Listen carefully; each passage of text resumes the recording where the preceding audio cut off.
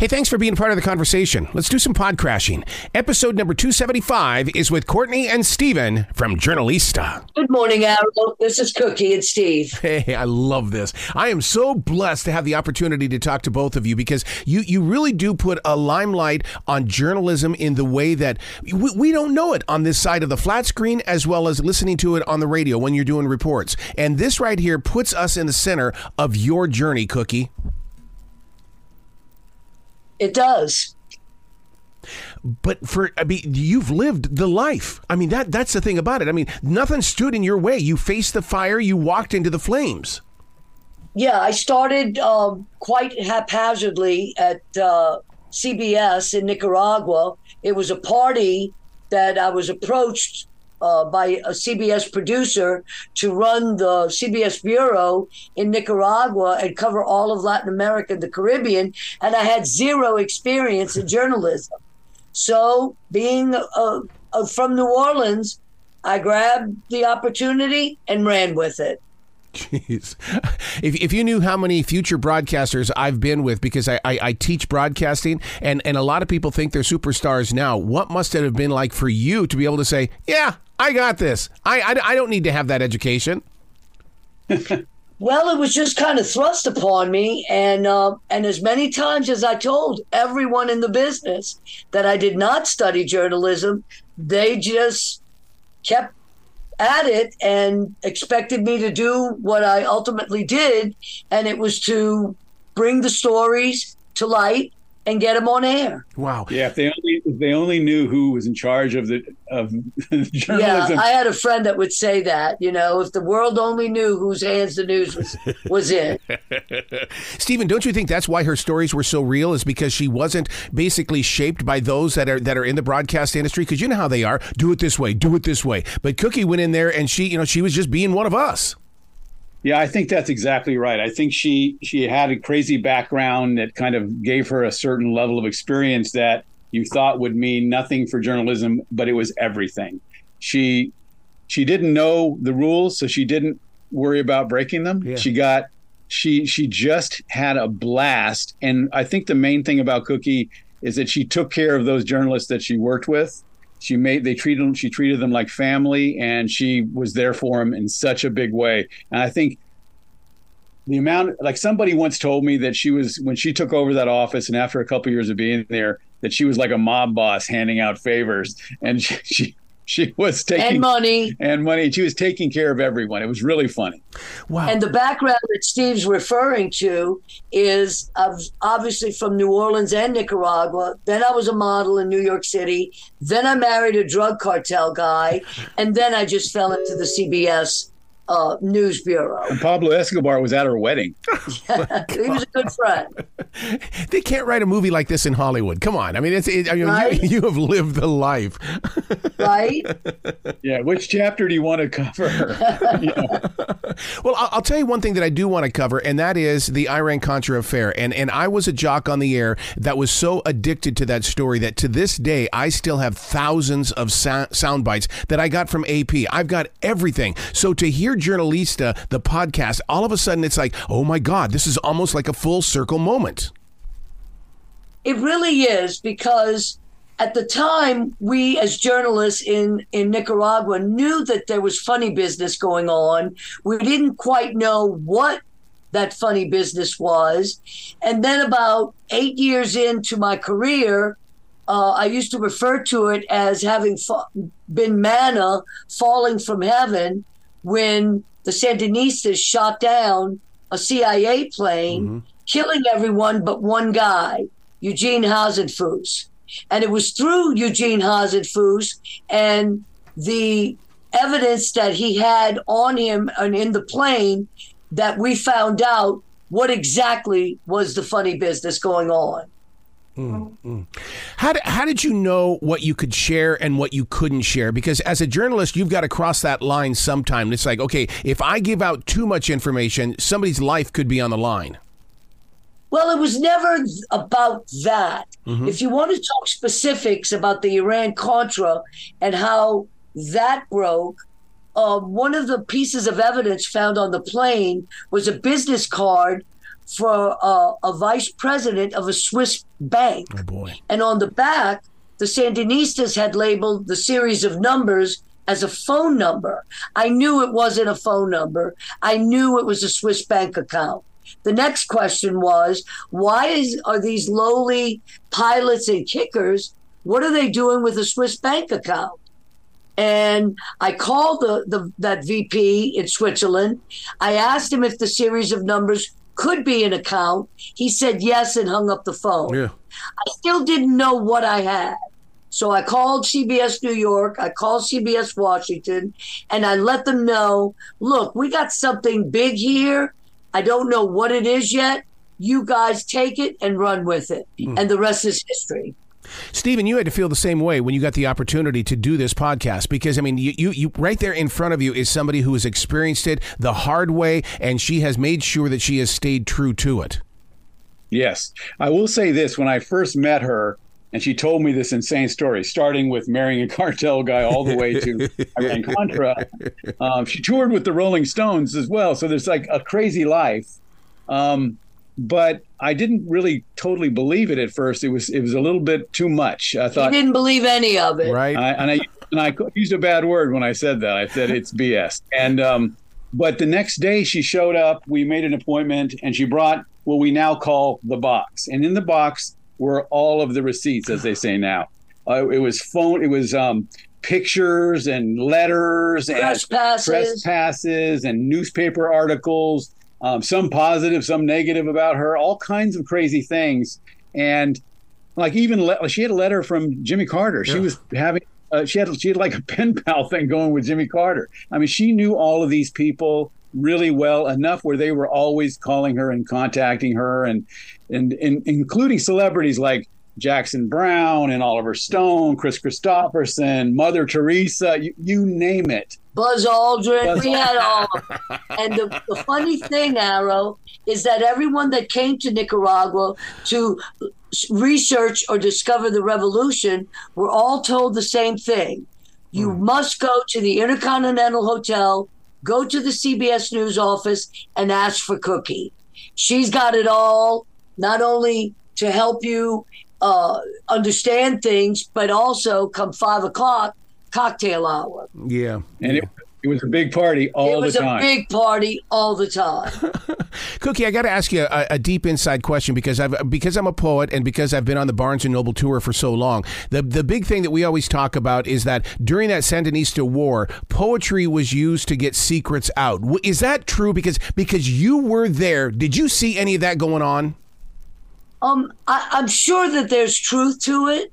I, in fact, was very close friends to a lot of these poets, and a lot of the poets, artists, and the creative types were in favor of the Sandinistas and against U.S. intervention. Mm-hmm. So it doesn't surprise me to hear that.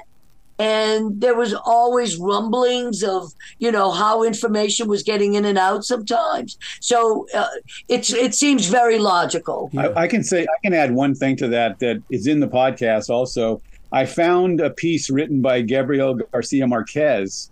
He was very enthralled with the Nicaragua situation, and he wrote a great piece about that I thought, oh my God, I just found a piece of writing from Gabriel Garcia Marquez. This wasn't when he was young. This was after he had written his biggest novels, like 100 Years of Solitude and Love in the Time of Cholera.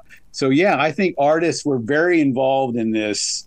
And one of the things about that era is there became this sort of thing called revolution tourism, where a lot of artists, filmmakers, poets, writers, musicians, people were showing up in Managua and ending up in Cookie's office. Yeah, and there's one great story I want Cookie to tell you about you too. Cookie, tell them the story. Yeah, so one night I'm sitting at the pool, by the pool, and I noticed there's a group of gentlemen at another table, and it took me a few minutes, but then I realized it was Bono and his band. Wow. And I sent them over some drinks, and they came over to the table, and I said, would you guys like a tour of the city? It was in the middle of the night, midnight. And Nicaragua, especially Managua, the capital, are points of direction. Their streets have no name. Yes. And so Bono was really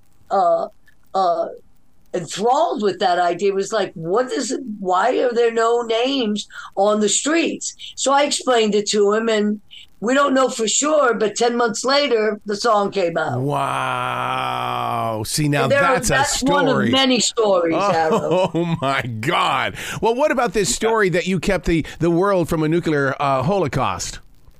Yeah, that's a great one. This is one of those ones that you can't, there's no proof of because nobody could talk about it. Yeah. But she was contacted by the State Department basically because there was Russian MiGs being shipped into Nicaragua, and they were worried this was going to create a sort of weird balance of power change. And they knew Cookie had connections to the government in Managua, and she negotiated. Just finish that story, Cookie. It's so I got a call from CBS New York. They had the State Department on the other line. To this day, I don't know how they knew, but we all know how they knew that I had these connections in the government. And I was very ill at the time. I didn't know I had hepatitis. And so I spent the whole night, talking, being the go-between between the State Department, CBS, and the Sandinista government, and basically just telling them, look, guys, if you bring these Russian weaponry into the country, you could be facing a much bigger problem than the Contra situation. Possibly invasion. Invasion was thrown about, the word. And it had this sort of missiles in October vibe. Oh, my God. Yeah, and it took everything out of me because, again, I was ill. But I thought I was going to get a great story out of this. And ultimately, I couldn't talk to anyone about it. Wow. Stephen, I got to tell you something here. And this is a podcaster to a podcaster, journalist to a journalist. And that is that you're capturing a moment in global history by doing this podcasting, and that you're giving this to somebody 50 to 100 years from now. I mean, people are not going to believe this, but when you're talking to Cookie the way that you are and the friendship that you have, this is so important to the history. It is. And it's kind of fun because, I'm a political scientist in my DNA. I'm a filmmaker I guess that's my job. That's his day job. It's my day job. But I've always been a political scientist, and I've always been fascinated, particularly by that era. And I think the 80s were such a turning point for the world in so many different ways. And this story was the biggest story of the 80s. Mm-hmm. And the other thing about this is that I'm getting a view of it that's very personal and intimate. So it's not front row seat. Yeah, it's not just somebody telling a story. Not everybody, but you can go look up Iran-Contra and find the details of that. But what's more interesting to me is this group of journalists that are moving toward this moment in history, partying, loving, crying, chasing all these sad and terrible and wonderful stories and getting there at the end. It's the inside part of it that you've never heard before. And I always tell Steve Arrow that we as war correspondents, we worked hard, but we partied harder because we didn't know if next day's story was going to be the end of us. Wow. Did you have to compete for those stories? Because wasn't there a movie just a couple of years ago that was released that was about how the women of journalism at war had to compete against each other just to get any kind of time on television? Absolutely not. That was not the case. Wow. In my experience. I was one of the first women that was out there embedded with soldiers in Latin America. It was always to my benefit. As far as rivalry with the other networks, since I didn't have a journalism background, I never let that interfere with friendships and facilitating not only my people, but other networks, which at the time were only NBC and ABC, helping them out, helping out print journalists, helping out photographers, the news services. I always worked well with everyone, and I never made any of my experiences, stories, be a rivalry or get in between friendships. I want to add something to that, and that is unique to Cookie, what she's saying. women in journalism in the 80s, 70s, and 80s, it was tough. Yeah. But for some reason, there's something strange about what happened in Nicaragua. There was this gaggle of incredibly powerful female journalists that were leading the charge in so many ways. And it was unique. And even like we work with in the podcast, Jane Wallace, who was a superstar at CBS at the time, and she was relegated early in the 80s to Honduras. They sent her there thinking that she was going to go just disappear, like in a place where nothing was happening. Yeah. And she found that's where the training for the Contras was. And so she uncovered that. That led to finding. And she found me. And she found Cookie. And these women, there's a whole bunch of them that seem to be leading the charge in Nicaragua. And in fact, all three bureaus of the news and CBS, NBC, ABC in Nicaragua were led by women. It was very unusual. So Cookie never looked at it like that because her normal was she's in charge, she's taking off, she's rolling. I'm the boss. She doesn't care what men think. But I think in the world of journalism, this is very unique. And I think that this group of women were so freaking impressive. Yeah, yeah. You know, right place, right time. We called ourselves the Dream Team. Let me ask you this question. As a creative person to another creative person, are you addicted to creativity? And is that the reason why you kept saying yes to everything? Yes, absolutely. Absolutely. I have to say that making this podcast, I've been working on it for a long time, and it is such a personal, intimate experience. And Cookie and I have become so close. We're like, she calls me her work husband, and we have to be careful because we are on top of each other's sentences, just like a husband and wife all the time. Yeah, Steve and I finish each other's sentences, and amazingly, Arrow, we still love each other. Yeah, I'm not mad at her yet. After 13 years. Yeah. I'll tell you that there's a line that you guys use that really it has opened up my heart. Cover the story, don't be the story. My God, I think every journalist should know that. That was advice that Mike Wallace gave me early on in my career because as a good journalist, I adored working with the big boys at 60 Minutes. It was a whole different ball game, and they took to me and simply loved me and trained me, and that was one of Mike's earliest pieces of advice. Unfortunately, she did become the story on a number of occasions. Exactly. I expect that, though. But it was understandable. But Mike told her, Cookie, you should be the story. Yeah, and of course, Mike, he became the story many a time as well. What put you in Central America? What was it that you felt like? Was it a calling? What was it that you heard in your heart? Well, I'm half from New Orleans and half from Nicaragua. Oh. So my whole life, I've been living in both countries. I was educated in both countries. I lived, partied, did everything in both countries. So I was already familiar with Nicaragua. And one of the main reasons I was approached for the job is because I could speak both languages fluently. I knew both cultures in and out. And my contacts on every level, on every side, was just amazing. She could get to anybody. Wow.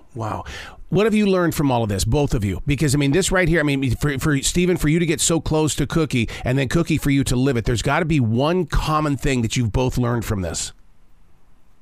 Well, I think the thing that I've taken from it the most for me is I am in love with the camaraderie and the intimacy between this group of people that were running toward this huge story. And there is a unique bond like to this, and they come from all over the world, different political, spectrum, everything, but they are a band of brothers. These people love each other to this day. It's like they were in a platoon together in Vietnam or something. Wow. They have this shared experience, and they would never betray each other in any level. And that blows me away. And I never quite understood that part of this camaraderie. And I think Cookie can even go farther with that. Yeah. We all know that we were a band of brothers then, now, and forever, and we'll always be there for each other.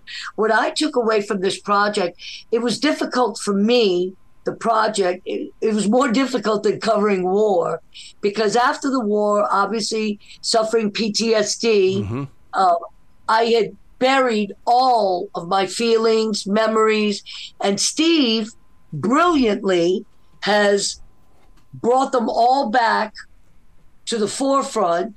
Difficult at first, my PTSD resurfaced, but ultimately it became a very cathartic experience. It was cheaper than therapy, and I have just grown to understand certain things that maybe I didn't understand back then because I was partying so much, and I'm clean and sober now, so there's that. Wow. You guys have got to come back to this show anytime in the future. The door is always going to be open for you. We'd love to, Arrow. Thanks for having us this morning. Yeah, thank you so much. You be brilliant today, okay, you two? Thank you. Awesome.